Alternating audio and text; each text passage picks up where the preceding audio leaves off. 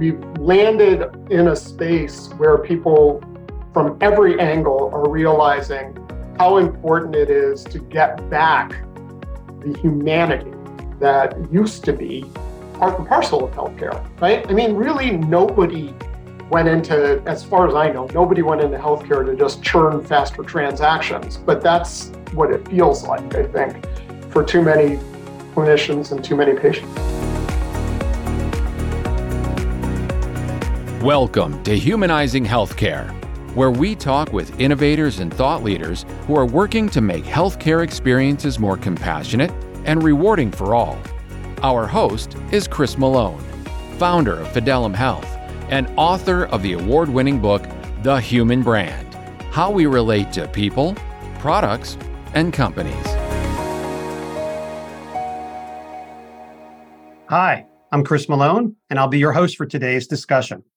Thank you for joining us. We'll be talking with Greg Makoul, the Chief Transformation Officer at NRC Health. Greg is also the founder of Patient Wisdom, which is now part of NRC. Welcome to the program, Greg. Thanks, Chris. Great to be with you today. To get us started, Greg, can you tell us a little bit about your role at NRC? Sure. I'm the Chief Transformation Officer, and I run something called the Human Understanding Institute, which is a small group that's dedicated to helping internal and external audiences take a broad view of experience, really think about all the life that happens outside of the care setting, and help organizations turn aspiration into action. Excellent. Sounds fascinating. Curious, is there kind of a story that you can share about how you chose a career in healthcare? Sure. I've always been fascinated by health and medicine. And after college, I went up to Boston and did research at Mass General, sort of a typical thing that one does when one's thinking about potentially going to medical school. And the public TV station up there put out a call for a fellowship to teach journalists to do documentaries about health and medicine. And I was like, ooh, that's really interesting to me. And that made me just realize that I was interested in doing something around health and medicine, not doing clinical care. And so after a little bit, I moved to New York, started writing about healthcare, and then went to grad school and did my PhD in communication at Northwestern, and then went on the faculty at Northwestern's medical school and actually became the only person, I think, on earth who's a PhD in communication, a full professor of medicine.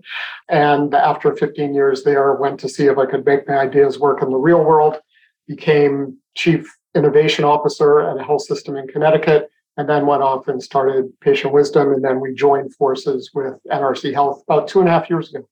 Fascinating background.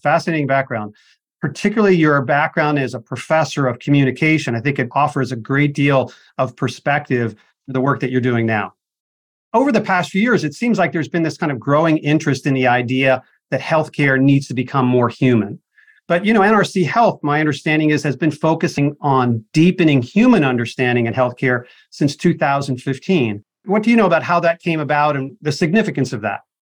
Well, I think NRC Health has been probably interested in it for even longer than that, but this branding of human understanding has been something that's been visible for NRC Health since 2015. And I think it harks back to NRC's legacy, right? So it's been around for 41 years now, I think. It started out as the National Research Corporation, NRC, and has this DNA that is research-based but very human-focused. And Mike Hayes, who's the founder and the CEO of NRC Health, he's just a visionary leader. And he's always been thinking about how do we do the right things for the right reasons. And where he landed, I think, is this idea that behind every person is a story. And those stories need to be told and heard and used in healthcare to make sure that things are working as best they can for everybody. And it's interesting because when I first started talking to Mike about joining forces, my first question to him is human understanding just a really good tagline, or are you guys serious? And we're really serious. And I think that's fantastic. So it's the core to our vision, the core to our business is the fact that every person deserves to be treated as a unique person, right? As a human. And so what do you think has been going on the last few years? Is there anything in particular that has caused this kind of prevalence of kind of becoming more human and kind of seeing it more and more? Do you think that's in response to anything in particular, or has it always been something that was needed? Is that something changed, or what do you think? Well, it's a good question. I mean, you wrote a whole book about this, right? So we could talk about this for a while. But my sense is that this feeling like the need to humanize care, it's just never been more apparent, but it's always been there, right? And part of it is what happened in the pandemic, but burnout was happening even before then. It just got worse during the pandemic. And patients starting to feel like, do they understand that I'm an actual human, right? Was also kind of increasing over time. And so I think it just, we've landed in a space where people from every angle are realizing how important it is to get back the humanity that used to be part and parcel of healthcare, right? I mean, really nobody went into, as far as I know, nobody went into healthcare to just churn faster transactions, but that's what it feels like, I think, for too many clinicians and too many patients. I think to your point, I think that it is a result of some things that have happened over the 20 years with technology, the degree to which things have become more digitized, automated, remote, or what have you. I think it's a little bit of a reaction to that. We've even seen the term human used in banking and a variety of other things. So I do think that that has played a role a little bit, at least. I think so. We did one of the very first studies when I was at Northwestern. I don't know if it was the first, but that's certainly one of the very first studies on the effect of the electronic health record on doctor-patient encounters. And it changes the game big time, right? It has an amplification effect, and that's carried through. Yeah. So tell us a little bit about the background on patient wisdom, which by definition was very technology oriented. How did patient wisdom come about? And how does it connect to human understanding? Sure. Well, we did so much research and work. I mean, not just my group, but certainly others in the field over the past few decades to really get a handle on what it takes to have an effective clinical encounter.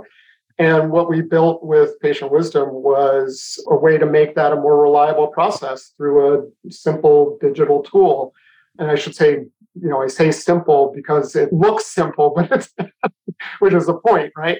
Yeah. User experience is really great, but there's a lot of complexity behind the scenes, and it's integrated into the EHR. So clinicians have a sense of what matters to patients, what they're up against, what they're trying to achieve. They get that sense in 15 seconds, something that's auto-launched into the EHR. So they don't have to even click on anything. And what we are seeing in some of the studies that we've done since is that they go in, they do a better job, and they save time. And when we brought it into NRC, it's no longer called Patient Wisdom, it's called My Story. And essentially what patients complete is My Story, and then what shows up in the EHR is My View. And regardless, the idea is that if we give patients a chance to share what matters to them and give clinicians a chance to see that, we are making effective clinical encounters happen more reliably, right? We know what it takes to make them happen.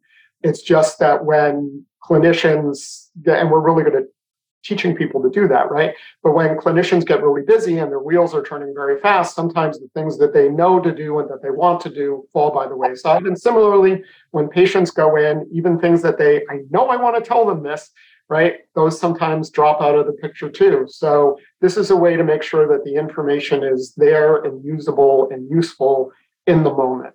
And I think what's great about it is that it's a use of technology that does not distract from the interaction between the clinician and the patient. It's something that enables that to be more meaningful right? It's not something that takes both of them away from that discussion. It enables the clinician to be better prepared and to tailor that experience more so, which too often the technology is used as a substitute for that interaction rather than an enabler of it. Well, exactly so. I mean, I'm a communication guy, right? So the last thing I wanted to do was create a really great tool to supplant communication.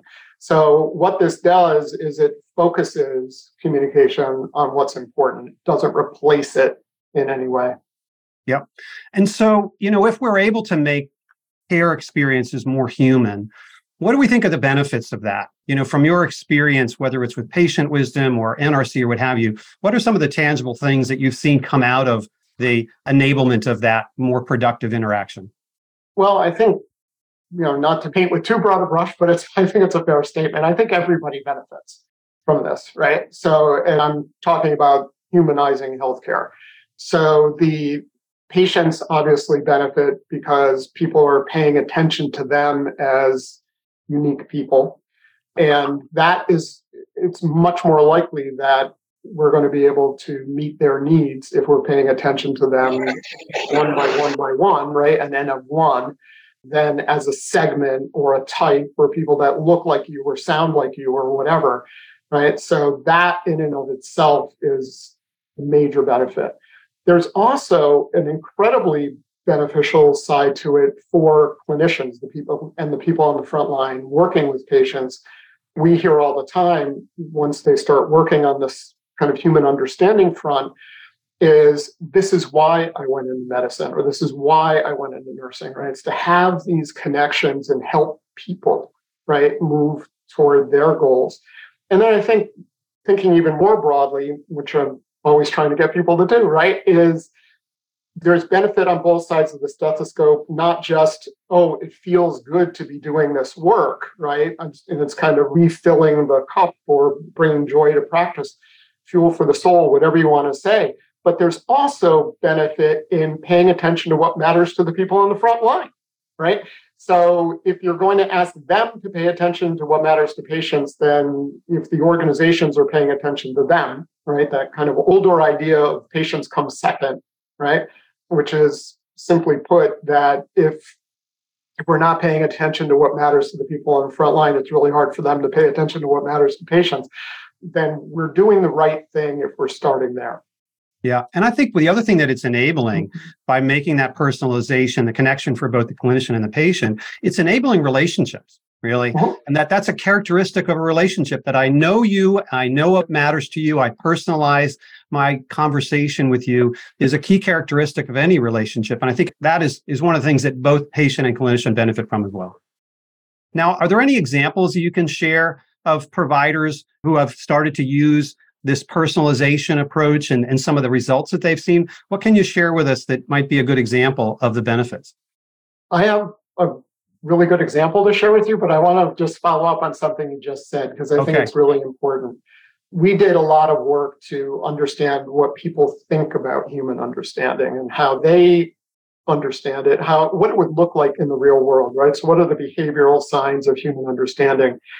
And so I asked them, how would you know it if you saw it? Right? We did a series of very diverse focus groups.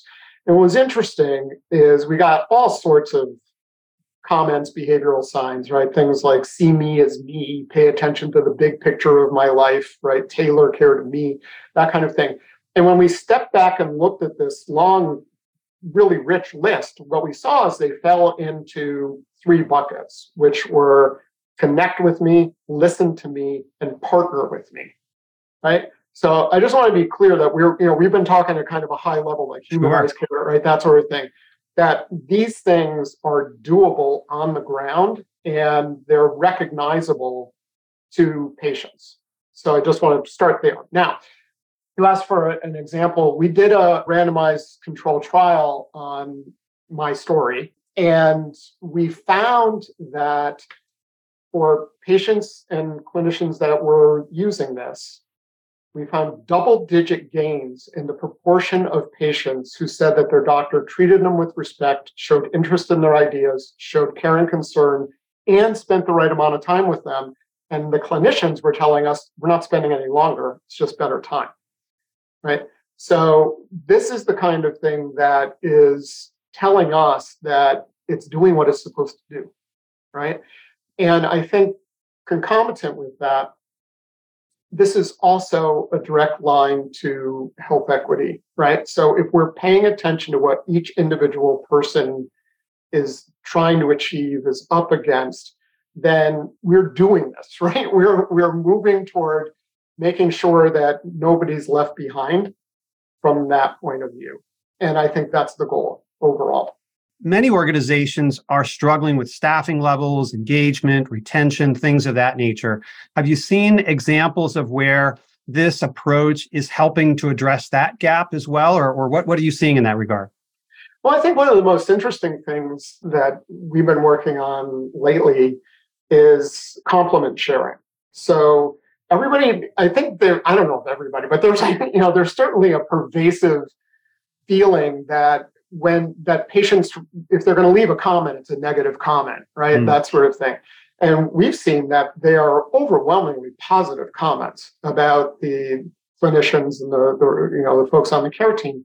So we developed a way to make it easy to share compliments. And why is that important? Well, it's a couple of components there are important. One is sharing them. The other is making it easy, right? Because there are organizations that have been sharing compliments for quite a while, but you have to imagine that they're doing it with like Excel spreadsheets and scissors, and construction paper and that kind of thing, right? So it's been a very manual process, and we've made it a highly automated process now. So you can essentially, you still have to click a button, but those compliments will go, if they were about a certain person, they will go to that certain person. If they're about a clinical setting, right, an area where you don't know the people, then it'll go to that area. So these are things that are definitely along those lines of what I mentioned before in terms of the fuel for the soul, right? So being able to see what the people that you've been taking care of are saying you did for them, right, is just lifting people up. And I'm sure folks on this call have probably seen videos of, clinicians reading comments from patients or families and just, weeping, because it's so powerful to get that sort of feedback loop validation that we really are changing lives here. Outstanding. Now, given what you've seen and the kind of vicious cycle that some providers are in with staffing impacting patient experience and things like that, are there any kind of low-hanging fruit or starting points that you would advise to perhaps others that might be on the call? Here are 3 things you might want to start looking at to try to turn the tide, if you will. Anything that you would suggest in the way of kind of a starting approach? I think simplifying things. So it's certainly, and I guess you could look at that on a few levels. First off, it's simplifying why are we here, right? And making it really clear that we know it's unrealistic to expect you to do 4,000 things every day, right? Mm-hmm. So we have a small set of priorities as an organization.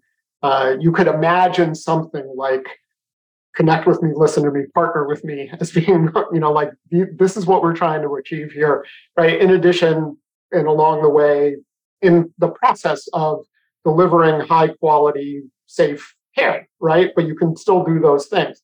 What I think a lot of organizations have run the risk of over the years is that feeling of flavor of the month, like, here's what we're doing now, here's what we're doing now, and nobody knows why are we here? What are we really doing, right? So simplifying what the goals are, I guess, is one thing. And then simplifying the workload or workflows, I should say. I mean, the workload is just real, right? And so what can organizations do to get things out of the way?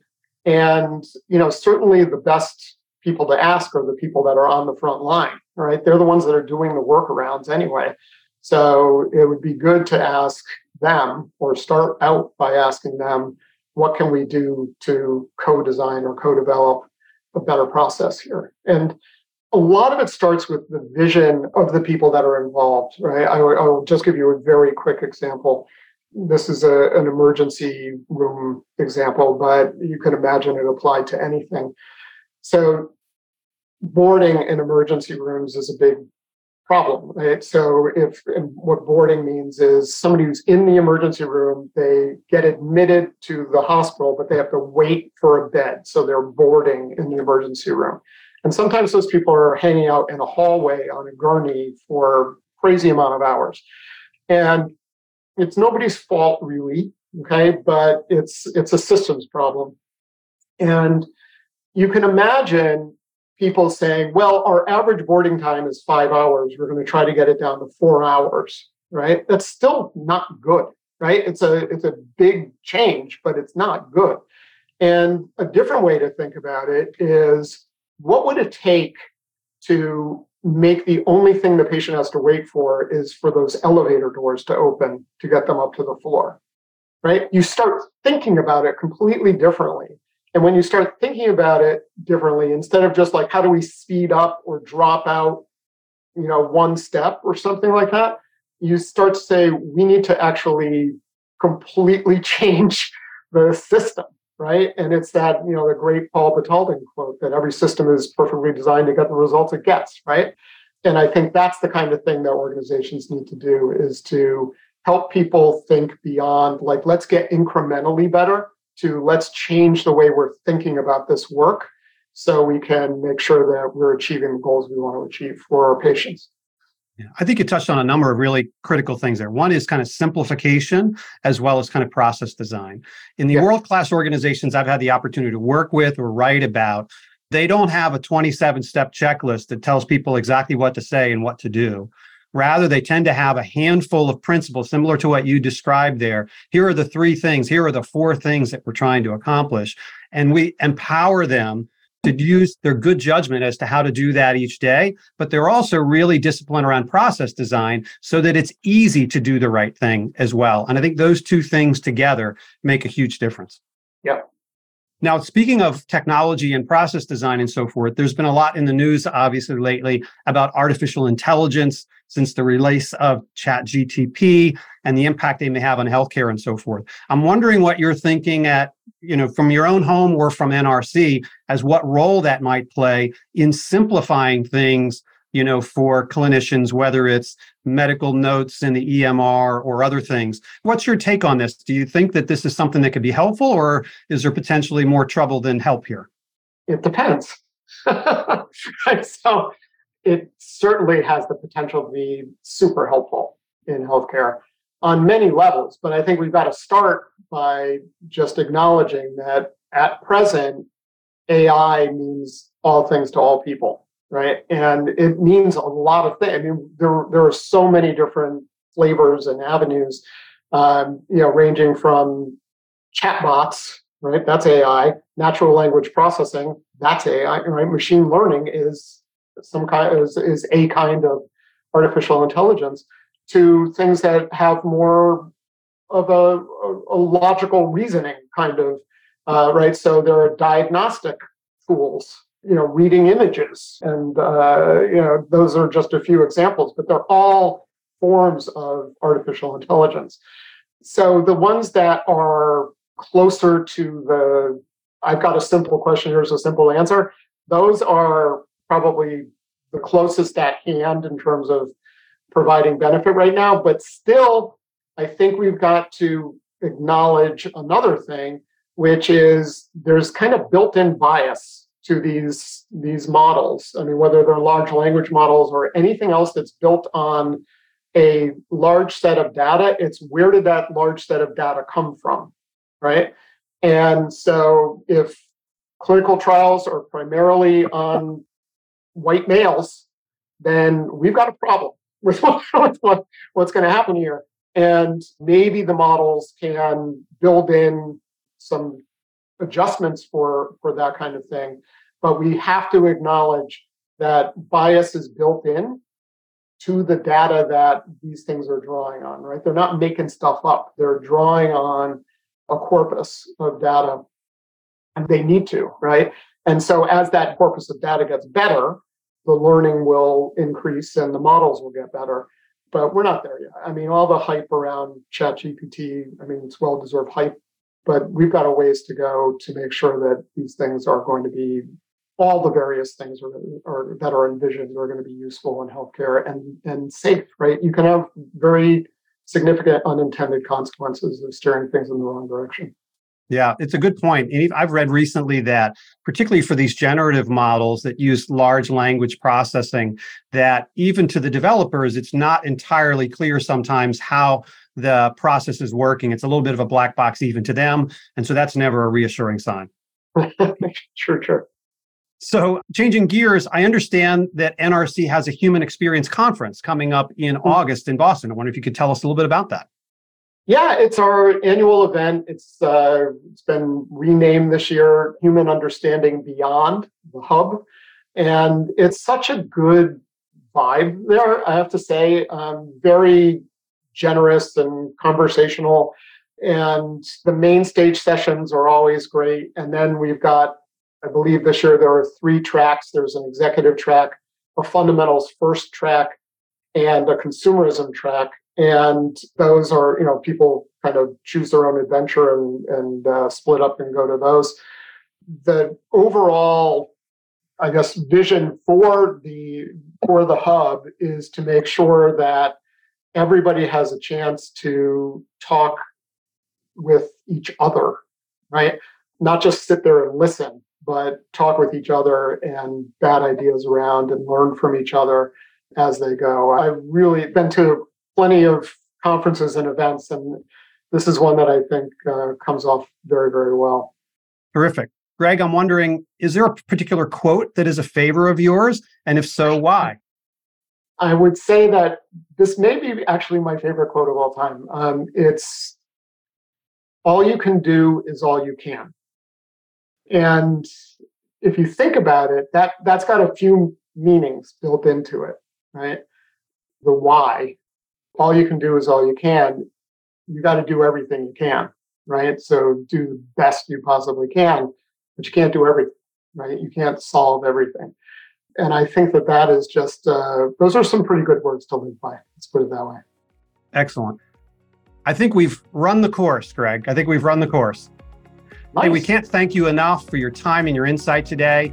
It's really great to hear about all the things that you're implementing at NRC, and we look forward to hearing more innovations in the future. To our listeners, thank you for joining us as well. We hope you found this discussion informative and inspiring. Be sure to join us for our next Humanizing Healthcare discussion with Dwight McBee, the Chief Equity and Experience Officer for Jefferson Health. We'll be exploring how greater health equity elevates both patient experiences and caregiver engagement. Thanks for listening today. If you enjoyed this episode of Humanizing Healthcare, please give it a rating, share it with others, and follow us at Fidelum Health on LinkedIn.